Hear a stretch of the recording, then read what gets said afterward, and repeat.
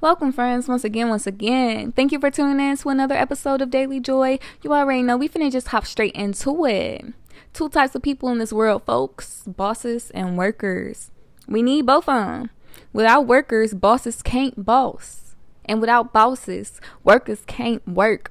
People get way too caught up in hierarchy. In reality, we all function in different areas on the same level. Division is distraction.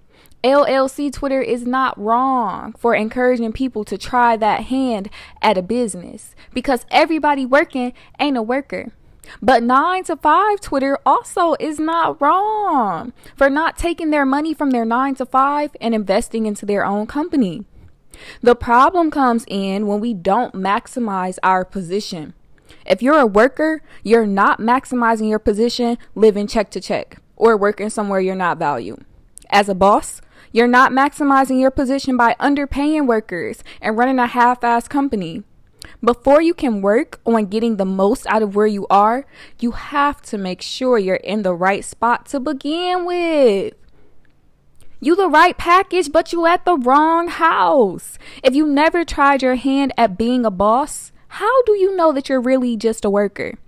If you've been failing at launching a business, no matter how much time and work you put into it, who's to say that you're the boss? How do you get the most out of where you are? That's a real question, man. I'm gonna have to say, don't be scared of a try.